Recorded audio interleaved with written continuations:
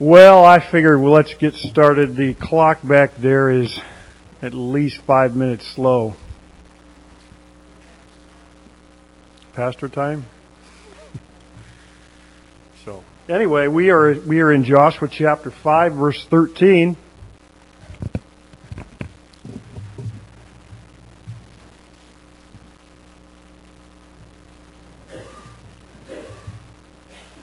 And I am going to read, you follow along as I read, we are going to read those 3 verses and then all of chapter 6. So take a little while, but I think it'll be beneficial.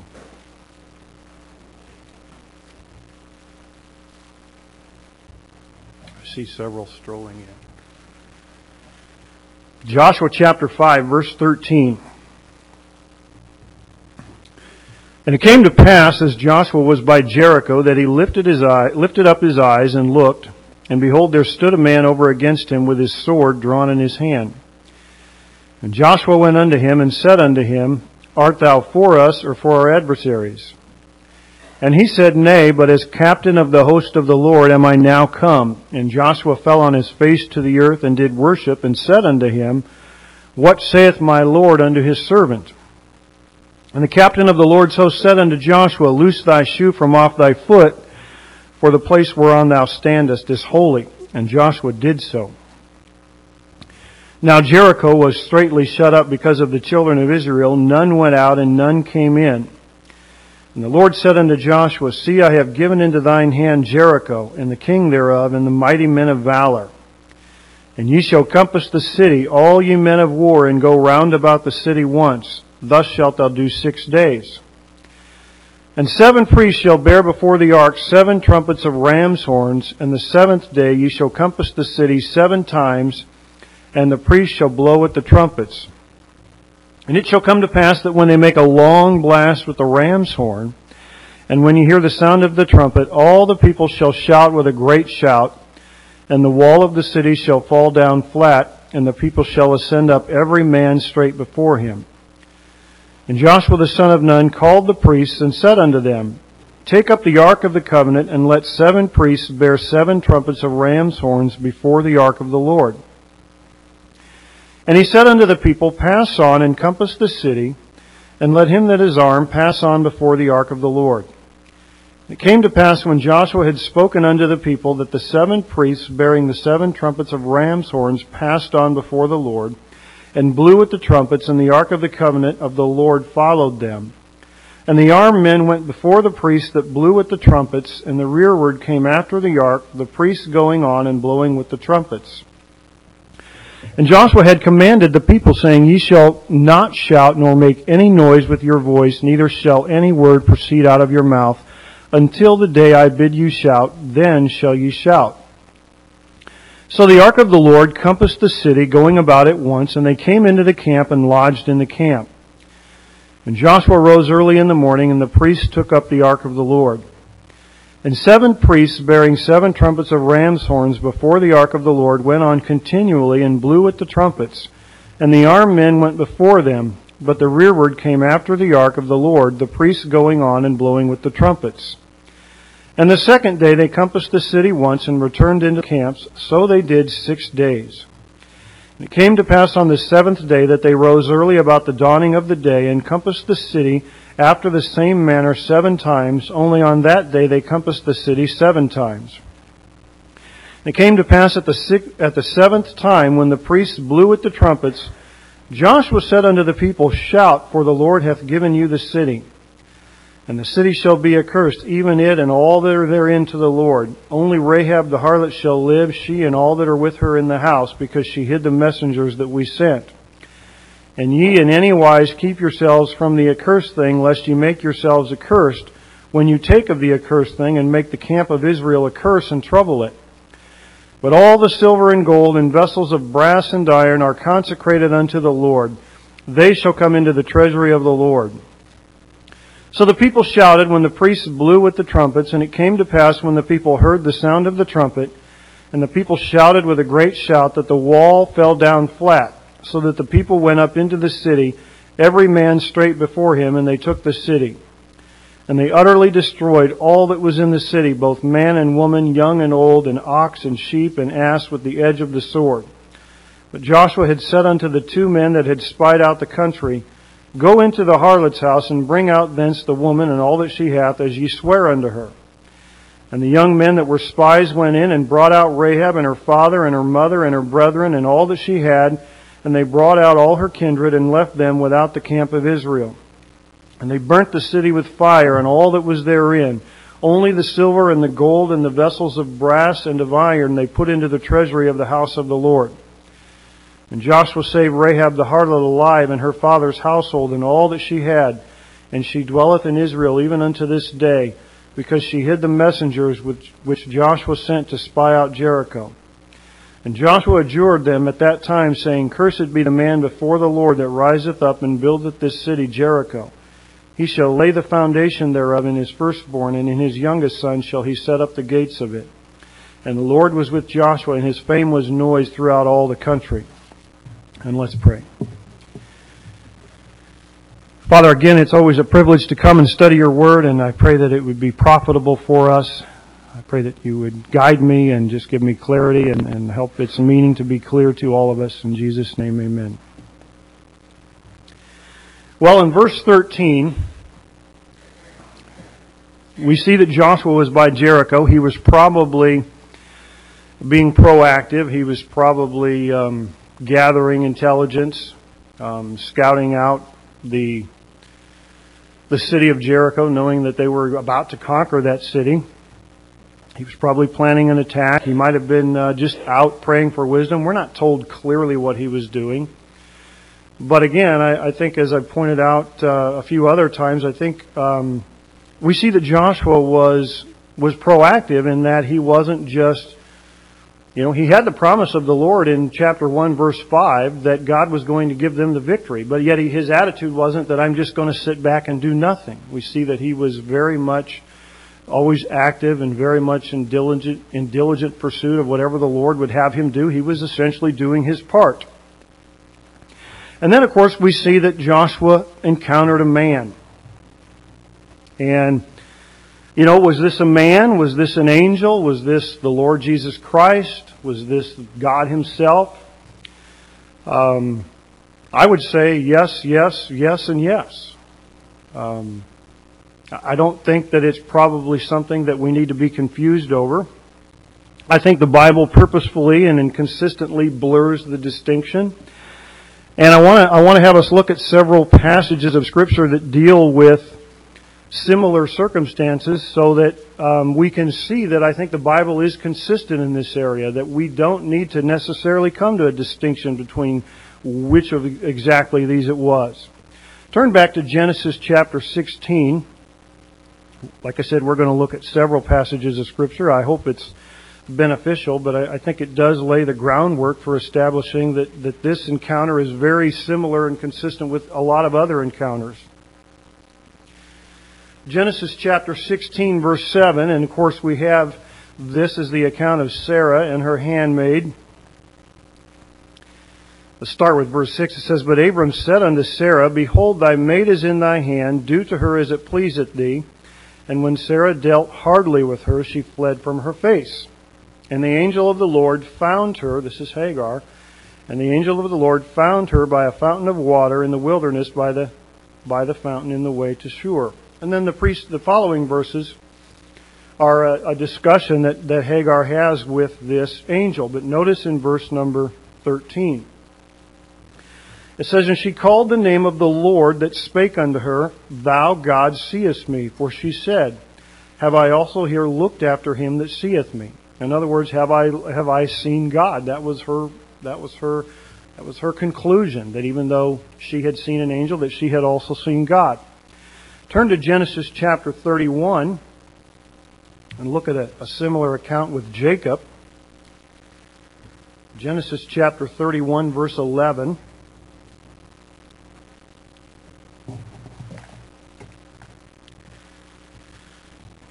And the angel of God spake unto me in a dream, saying, Jacob, and I said, Here am I. Now notice verse 13. I am the God of Bethel, where thou anointest the pillar, and where thou vowedest a vow unto me. Now arise, get thee out from this land, and return unto the land of thy kindred. So again, we have an angel, but we also have God. Turn to Exodus chapter 3. Exodus chapter 3, verse 2. We're all very familiar with this account of Moses and the burning bush. Exodus chapter 3, verse 2, And the angel of the Lord appeared unto him in a flame of fire out of the midst of a bush. And he looked, and behold, the bush burned with fire, and the bush was not consumed. And Moses said, I will now turn aside and see this great sight, why the bush is not burnt. And when the Lord saw that he turned aside to see, God called to him out of the midst of the bush. Now, I thought in verse 2 it was an angel, but here we're seeing that it's also God. Verse number 6, Moreover, he said, well, let's read verse number 5. And he said, Draw not nigh hither, but put off thy shoes from off thy feet, for the place whereon thou standest is holy ground. Moreover, he said, I am the God of thy father, the God of Abraham, the God of Isaac, and the God of Jacob. And Moses hid his face, for he was afraid to look upon God. And let's turn to Acts chapter 7 in the New Testament. Just looking at the New Testament version of this same account. Acts chapter 7, verse number 30.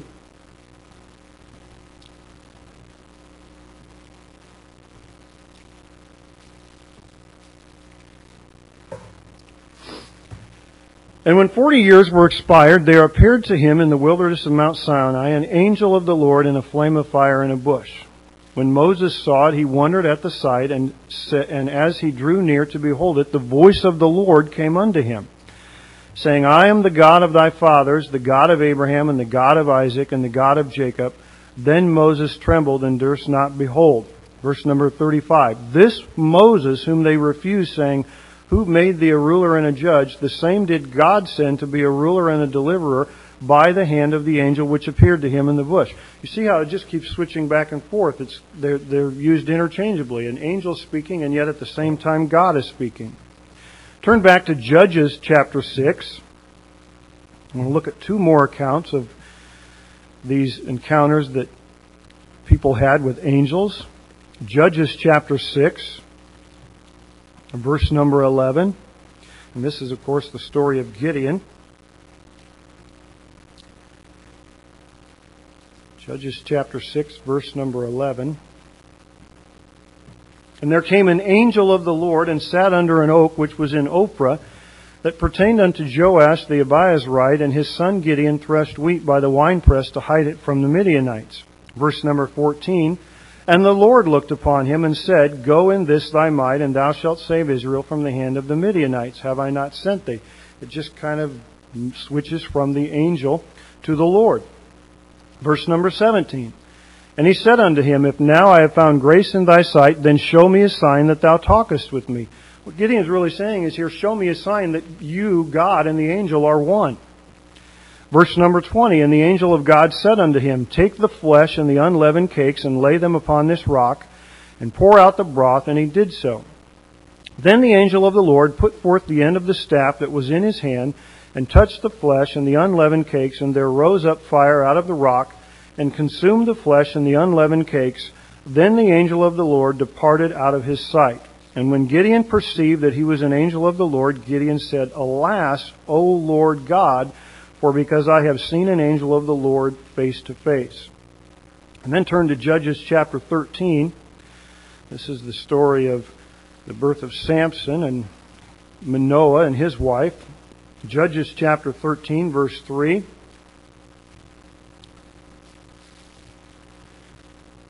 And the angel of the Lord appeared unto the woman and said unto her, Behold, now thou art barren and bearest not, but thou shalt conceive and bear a son. And then turn to verse 22.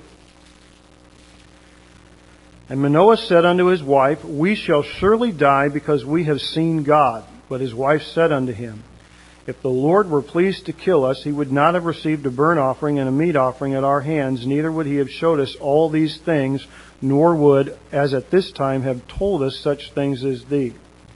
Now you can turn back to Joshua chapter 6. So again, I think the Bible is purposely seems to blur those lines. It seems to switch back and use those those references interchangeably, whether or not it's an angel speaking or the Lord speaking.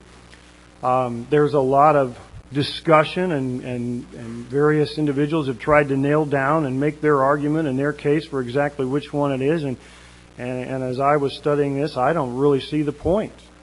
It's kind of, to me, seems like arguing over election or free will, or whether or not Jesus was God or man. It's both. And so I think the important thing here is that God clearly had a message that He wanted to communicate with Joshua, and so arguing over exactly how that message was delivered really does seem to be a little bit futile. Now in verse number 13, we also see that the sword was drawn. This was likely to encourage Joshua that war was expected. This is, someday we know Christ is going to appear, and the book of Revelation tells us that He's going to judge the entire world with a sword. That's one of the arguments that people use to bolster their case for this person here being being Christ in the flesh, being a pre-incarnate version of Christ. I have no problem with that. Again, I don't see that there's really any reason to argue about the distinction. And this is not a unique experience. There are other occasions in the Bible where an angel has appeared with a drawn sword. We're familiar with the situation back in Numbers where Balaam was prohibited from going and placing a curse on the Israelites because of the drawn sword. And you remember his ass was backed up and was throwing him against the wall because of the angel that was standing there with the sword. And then David also encountered an angel with a drawn sword. When David had numbered the Israelites, God was very angry with him, and the angel of the Lord appeared to David with a drawn sword and had expressed to David that many Israelites were going to die as a result of his sin. And so again, this example here of an angel with a drawn sword is not unique. Now Joshua has a question. There at the end of verse 13, he says, "Art thou for us or for our adversaries?" It was obviously not clear to him at first whether or not it was a messenger of God or whether or not it was merely the enemy. This warrior, this man, may have been dressed as to appear as to be a warrior. Hebrews 13:1 says some people have entertained angels unawares. Certainly in several of the accounts that we looked at where people had encountered angels, they were not immediately aware that they were dealing with an angel. And I suspect that if most of us had an encounter with an angel, we would probably have the same, our reaction would be the same as that of Joshua. We would fall down and worship if, once it became clear to us that was, that we were dealing with divinity, that we had an encounter with God. But Joshua has to ask the question. He's not certain. In verse number 14, this man calls himself the captain of the host of the Lord, or the commander-in-chief. And again, Jesus is called the captain of our salvation in Hebrews 2:10. That's another one of the arguments for this being an example of the pre-incarnate Christ. Host here means army. And whether or not that is referring to the army of all of the angels, all of the spiritual forces at God's disposal, or whether or not that is a reference to the army referring to the army of the men, the Israelites, or maybe it's a reference to both. I don't know that we can be certain. But Joshua immediately recognizes the divinity of this person and falls down and begins to worship him. And this is consistent with what we would expect of Joshua. He just always seems to demonstrate great humility. And we see that the response of Joshua is to ask the question. Essentially he says, "What saith my Lord unto his servant?" Joshua says, "What would you have me to do? I am at your service," in other words. And we know that when Paul was blinded by the light, and that was his response. He fell down and he said, "Lord, what will thou have me to do?" So Joshua's reaction is very consistent to the reaction of the Apostle Paul. And there's also again an illustration here that Joshua, as a great leader, he also was a great servant. He always set an example of, He knew not just how to give commands, but he also knew how to obey. And then in verse 15, we see that God demands worship, respect, and reverence. Joshua, as all of us, must understand his inferiority. The example given here, or the story told here, is the same as that we have of Moses that we looked at in Exodus chapter 3, where he's told to remove his shoes. And of course, our dirty shoes are not worthy to touch the same ground that our Lord walks on. Our shoes pick up all kinds of things, and who knows what's underneath of our shoes. When I was out in the fellowship center yesterday, I got some paint on the bottom of my shoe and began tracking that around, and just was drew attention to the fact that you just pick up all kinds of things underneath your shoe. I was watching the news a week or two ago, and I just thought it was kind of funny the way it was worded. There was this lady giving a report of the talks that are going on with the new leader of Iran regarding the nuclear crisis and the sanctions that have been imposed. And she said, as she was reporting on the story, she said that, and if you've been following the story, you understand that this new leader of Iran, in the eyes of some of the Iranians, appears to be kind of soft, that he's starting to warm up to the idea of cooperating with the rest of the world. And so somebody had thrown a shoe at him in one of the press conferences that he had given, and so as this lady was reporting on it, she says, throwing shoes is highly offensive in the Middle East. And I just thought it was funny the way she said that, but because we don't place the same emphasis on that they would, but that was a big deal to them. And part of the idea there is that the shoe is such a low thing, and it's such a dirty thing, and so that's the way that they express their disgust with somebody. And then at the end of verse 15, we see the last four words, which I think kind of characterizes the entire book. It says, "And Joshua did so," and that just seems to be. Again, throughout the book, we see that Joshua is very obedient. He's very submissive to the Lord. And that's just a great illustration to us. And then the question, we could ask the question, why did God appear to Joshua? And I think we see at least three reasons. In verses 14 and 15 here of chapter 5, it seems clear God just wanted to make it clear He was in charge. That's a great reminder that many of us need.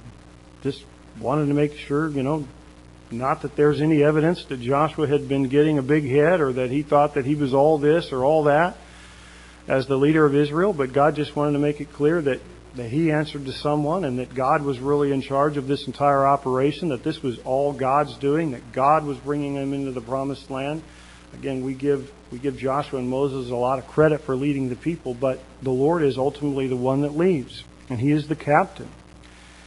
But the second reason in chapter 6, verses 1 and 2, is that God appears to give him reassurance of the victory.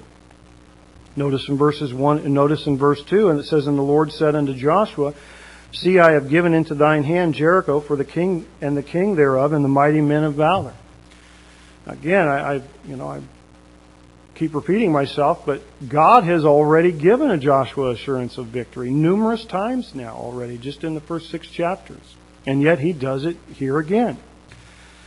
And, again, I see this as characteristic of each one of us. We all need constant reminders that God is going to give us the victory. We know that God is going to give us the victory. We can turn to passages of Scripture that tell us that God's going to give us the victory. We know in 1 John 5:4, it says faith is the victory. And we know in 1 Corinthians 15:57 that we're going to have the victory someday. And yet it's good to have reminders. It's reassuring to have the reminders. And it's, and that's why it's important for us to constantly be reading our Bibles so that we're reminded of those things. And Joshua's getting that confirmation yet again. And then the third reason that this person appears to Joshua, and again in verse 2 it says, "And the Lord said," that's another indication that this person that is speaking with Joshua is not merely a man, as is originally stated there in verse 13, but is in fact the Lord.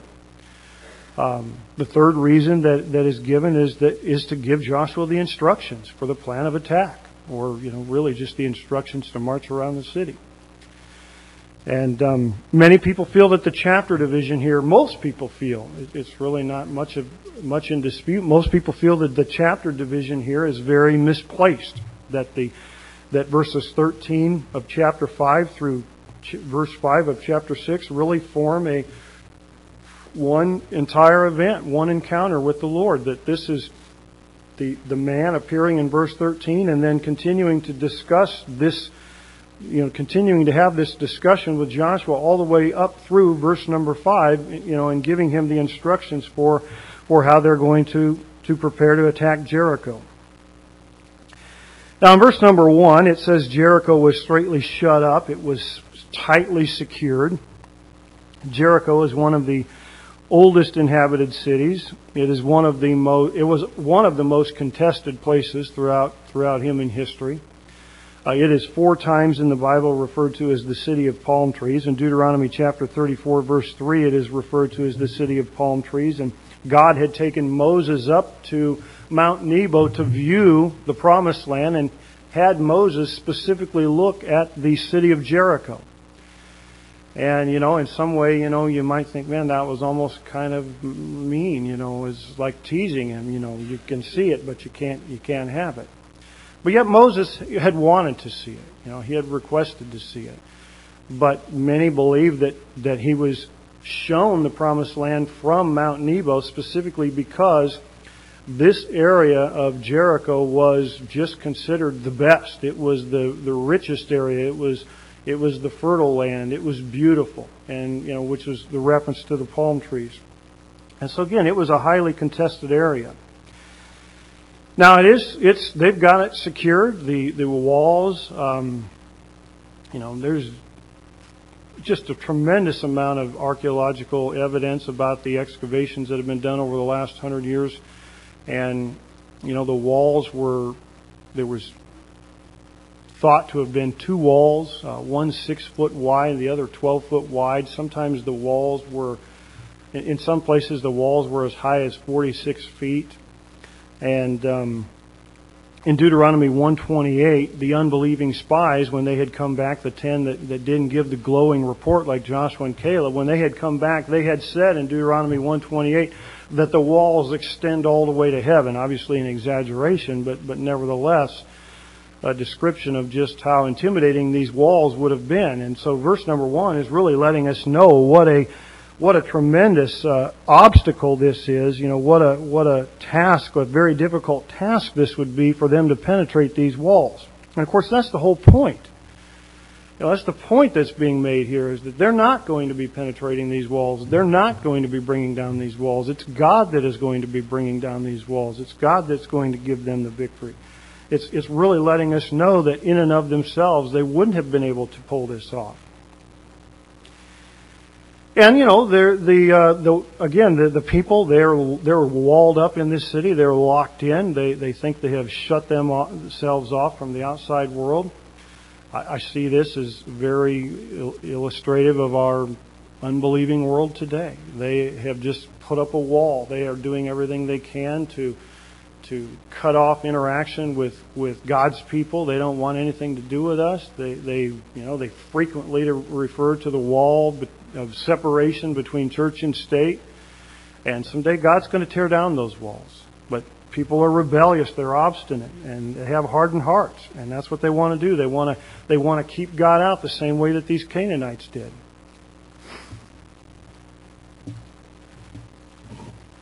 Verse number 3 begins the instructions for the besiege, or the siege of the city.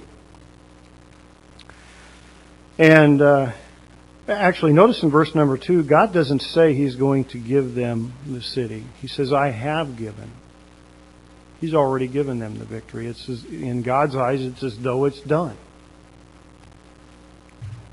And the king and the mighty men of valor, again, the point is being made. It doesn't matter, whatever, the best the world has to offer are no match for God. I mean, it's really raising, the expectations there. It's letting us know that this is going to be a difficult undertaking. Difficult in men's eyes, certainly not difficult in the Lord's eyes. And in verse number 3, we have the instructions which from a human perspective, would probably just seem to be ridiculous. Who formulates a strategy for war today that involves marching around a city and putting ourselves at risk and, those types of things. The instructions don't include battering rams. They don't include fire, trebuchets, digging under the wall. None of the things that we would probably think of. But they do include the ark, the sign of God's presence. And that's the focus of this chapter. Just like it was the focus of the chapters 3 and 4 where we were looking at they were getting ready to cross the Jordan River. The focus is on God. The ark is mentioned almost as many times in this chapter, chapter 6, as it was in chapters 3 and 4. Because the emphasis is supposed to be on God. We're supposed to understand clearly that this is a spiritual endeavor. This is not a display this is not an opportunity to put on the display of how mighty Israel's army is. This is all about God and what He's going to do to take the city. But nevertheless, it mentions the men of war. They're being called on to do something a little bit different than they normally would have. They're being called on to march. They might have, scoffed at that. They might have thought, well, maybe this seems a little bit silly. But nevertheless, they are obedient. And again, this is the point. God's ways are not our ways. His thoughts are not our thoughts. His strategy is going to be different than what our strategy would be. Notice in verse number 4, the numerous times that we see the number 7. We have 7 priests carrying 7 trumpets for 7 days, and they march around 7 times on the 7th day. And of course, that's no accident. The book of Revelation is packed with the significance of the number 7. It is the mark of God. It is the number of completeness. It's the number that really carries God's stamp of approval and His seal on this entire event. God will destroy their religion. The name Jericho means Moon City. It was probably named by the Canaanites for their worship of the lunar deities. And, God takes pleasure in destroying all other religions. He takes pleasure in demonstrating His great power and just overthrowing any false gods that are out there. And so God got His targets set clearly on this city of Jericho. And then we see in verse number 4 that they are to use ram's horns for trumpets. And what is the significance of that type of trumpet? I don't know. There's a lot of speculation. I mean, there's a distinctive sound. It's a dull, annoying sound by most accounts. It's considered to be a noise that would have been much less preferable than the noise that was made from the trumpets that were made of silver or other types of metal. We're told that many times the ark was, when it was being moved under the leadership of King David, he had it announced with the blowing of trumpets. But we're never told in those books that David used ram's horns. I think the implication, or at least the belief is that when David had the trumpets blown to announce the arrival of the ark, it was metal trumpets. This is something different. Some people believe that it was commonality to remove any doubt of there being anything, just to allow the focus to be entirely on God, not anything shiny and glittery and glamorous, such as silver trumpets might have been. I don't know. Clearly the idea here is that though they're announcing the presence of the ark. I mean, that's the point. The trumpets are to draw attention to the ark, so that when you have this huge procession marching around the city, God wants the attention drawn to the ark. He wants the attention drawn to Him so that it's known that He is the one that is in charge of this entire operation, and it's He that's going to make it happen. Verse number 5 makes it clear that the trumpets were to be blown every day. And actually, if you look at verses 8 and 9 and 13, they also convey the message that the trumpets were to be blown every day. And of course, verse 10 says the people were to be quiet. Now, on the 7th day, in verse number 5, it says on the last day, the trumpet would be, the blast of the trumpet would be much longer than that on the first day. And it says the walls will fall down flat. Obviously, the Canaanites would be so dispirited when their walls of defense are crumbled. And this is psychological warfare, just simply being defined as having the enemy do something that the other party cannot understand. I mean, there's no doubt that the Israelites would have had enough difficulty understanding exactly why God was having him do the things that they were doing. Certainly the Canaanites, they would have even been more puzzled as to what kind of a strategy is this. I'm sure that they had never encountered any type of enemy that had employed this kind of a strategy. The noise of the horns, the sight, the march was close enough to the wall that the Israelite soldiers were probably exposed to enemy fire. They could have been firing on them from the top of the walls, but yet God protected them. So this is very unconventional. Some have wondered about the noise of the trumpets. In 1989, the U.S. military forced drug lord Manuel Noriega to surrender by blaring rock music outside the embassy in Panama. They did that for 4 consecutive days. This is different than that, though.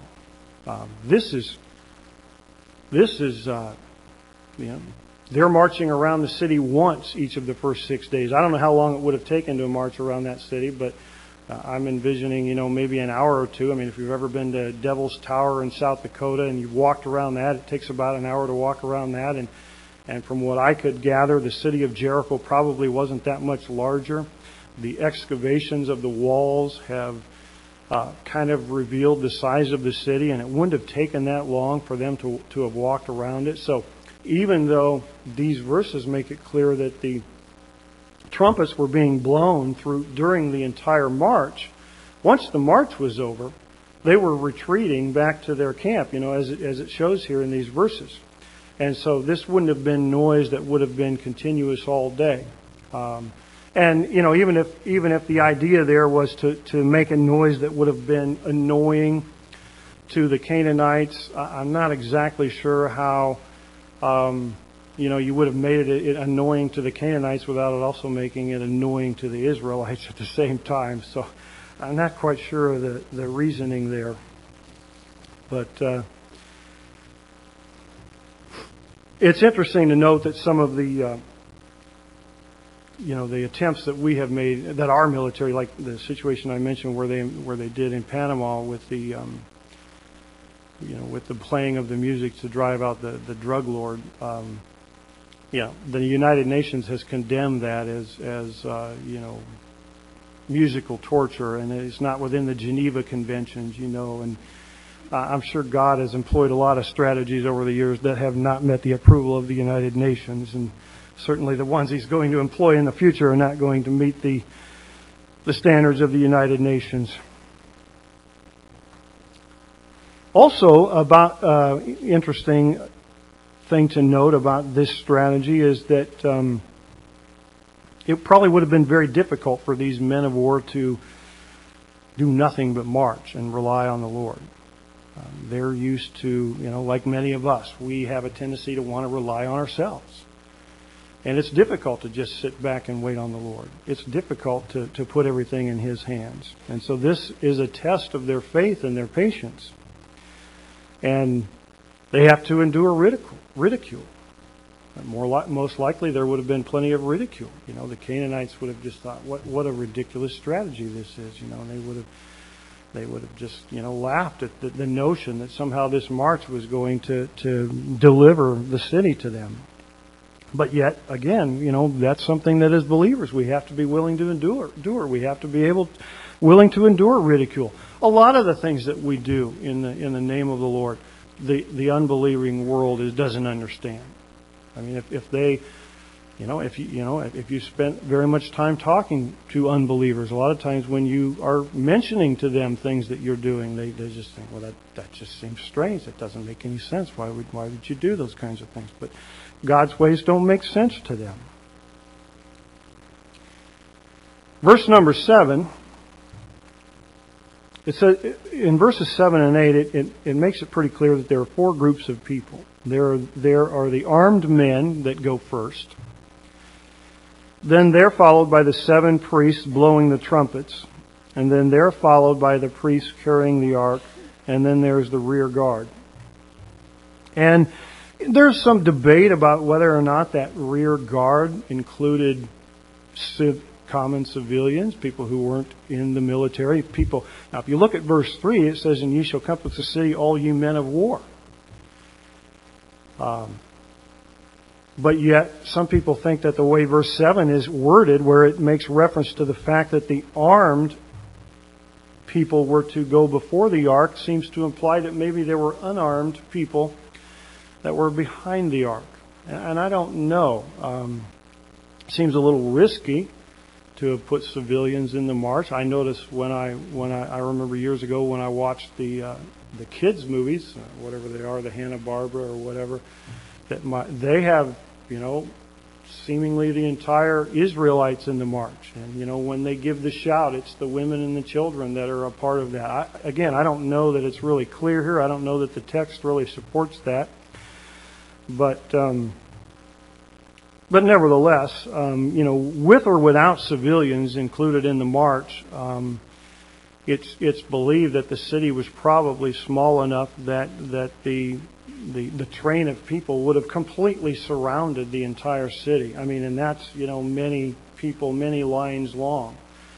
So that, the ones that were last would have been, right behind the ones, as the ones that had gone first were just getting started, the other ones would just be going out. And of course, if you ever, watched the news and you see how the Boston Marathon, some of these marathons where they have, 50,000 people running, you understand the congestion. And certainly there would have been a lot of soldiers involved in this type of, in this endeavor. So, there's a lot going on here. In verse number 8, we just see that they faithfully follow the Lord's instructions. That's just in and of itself noteworthy. They are praised later on in the book of Hebrews for doing just that. It says the walls of Jericho came down by faith. When they gave the shout, they were demonstrating their faith and that they were believing the Lord's promise. Also, the fact that we have several of these different groups of people involved. Again, we have the armed men going in the front, we have the rear guard, and you have those that are blowing the trumpet, you have those that are carrying the ark. Each one performs their duty, and not everybody has the same duty. God has a plan and a purpose for everybody, and not everybody's task is going to be the same. Not everybody is going to be at the forefront. Not everybody is going to get the spotlight. But it's important that each person fulfill the responsibility and the duty that they have been given. And, Bible says if we want to be given greater responsibility, we need to demonstrate that we can be faithful with the small tasks that we have been given. And another thing that always good for me to keep in mind is that we're not always real good at identifying whether or not something is a small task or a large task. Something that may seem insignificant to us may seem significant to the Lord, or vice versa. And so we have to keep that in mind. Verse number 10, again, we have Joshua telling them they must be quiet. Now, some people have argued this is why they know there wasn't any women in the march. I'm just kidding. But some people have made that point. Exodus 14:14 has the same. Turn back to Exodus chapter 14, verse 14, and we see the same thing when they were getting ready to flee Egypt. Exodus chapter 14, verse 14.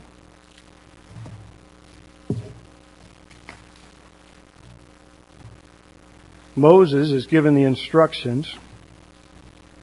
And in verse 14 he says, "The Lord shall fight for you, and ye shall hold your peace." And again, the question, why was it important for them to hold their peace? Why was it important to be quiet? I'm not exactly sure. But, looking at it in conjunction with Exodus 14:14, maybe the idea was that it was just going to allow each person to really remain more focused on the Lord. Instead of being carrying on a conversation with the person next to them about just, the common cares of the day. The silence was a reminder to them. The silence would have given them the opportunity to hear the trumpets that were being blown, which again were going before the ark. And so maybe the whole idea was to make sure that the people's minds were focused on the Lord. And certainly it's easier to focus on something when there's silence, when there's quiet. Probably a good reminder for why it's important to teach children to be quiet in church, because distractions, they prohibit people from really, hearing the entire message and getting distracted. And maybe that was the idea here, that these people were just really to make sure that their focus was on the Lord and what He was doing. And certainly being able to hear the sound of those trumpets would have allowed for that. And then verse 12 says, "And Joshua rose early in the morning, and the priests took up the ark." Now this is the second day.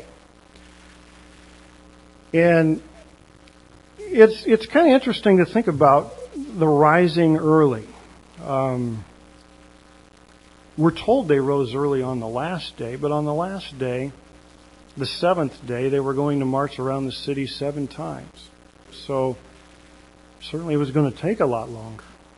They were going to need more time. But on the second day, Joshua's attitude could have been, it's going to be just like the first day.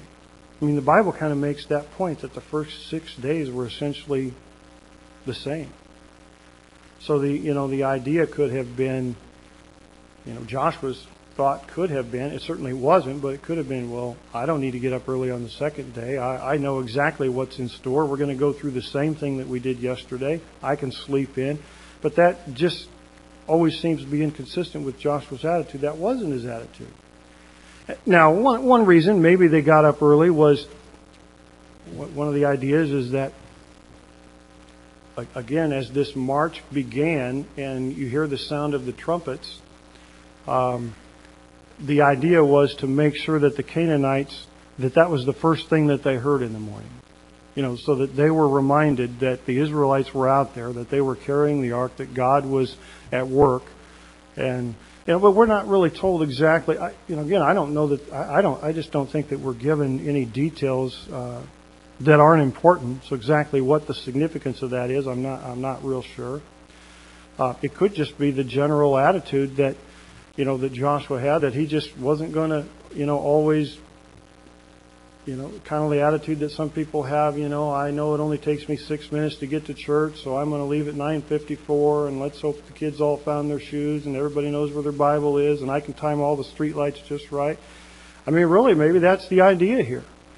That Joshua didn't go through life that way, that he didn't operate that way, that he just got up and wanted to ensure that they had plenty of time to make sure they were going to get the tasks done that the Lord had commanded them to do. Things don't always go smoothly. I'm sure the Watleys ran into the same thing we did today. We ran into a wreck on the interstate, which was a little bit of a delay, and so you got to allow for things like that. And so even though Joshua may have thought, well, the 2nd through 6th days are going to be exactly like the first day, he had to plan accordingly.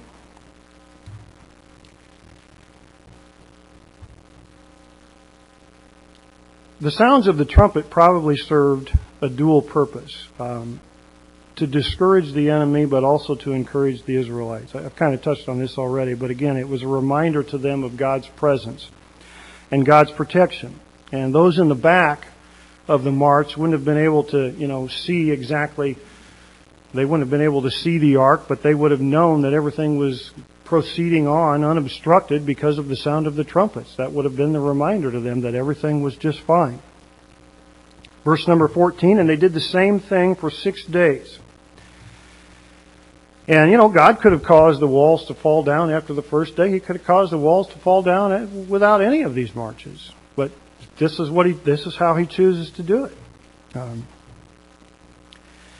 Taking 7 days may have caused the Canaanites to become complacent. It might have caused them to, certainly they didn't know when this thing was going to end. And so they might have kind of, put their guard down, so to speak. 1 Peter 3 reminds us that God's delay today has caused many unbelievers to doubt that He's ever coming. And so God's delays are they're for a reason. And I've heard people say that. When I try to witness to people, I've heard people throw that argument out, the exact thing that 1 Peter 3 condemns. I can't believe you guys are still waiting for the Lord to come. You've been waiting for 2,000 years. And that's a test of our faith. That's a true test of whether or not we believe God's Word. Verse number 15, on the seventh day they get up really early, and this time they're going to march around the city 7 times.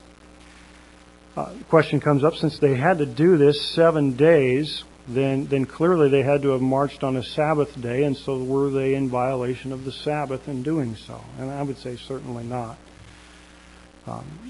God is in charge of the laws that He gave. He gave those laws for our benefit and for our needing to obey, not His. He can rescind them at any time. I mean, this is the Lord's work that He's commanding be done. And so, certainly those same rules wouldn't have applied. Certainly if they would have been out doing something that was for their own benefit, and doing that on the Sabbath, then that would be a violation of the Sabbath, but not to have been obedient to the Lord. And then verse 16,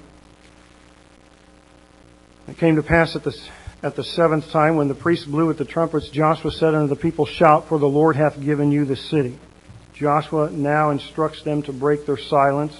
And again, let's turn to Hebrews chapter 11. I just want to point out the significance of this. Hebrews chapter 11, verse 30.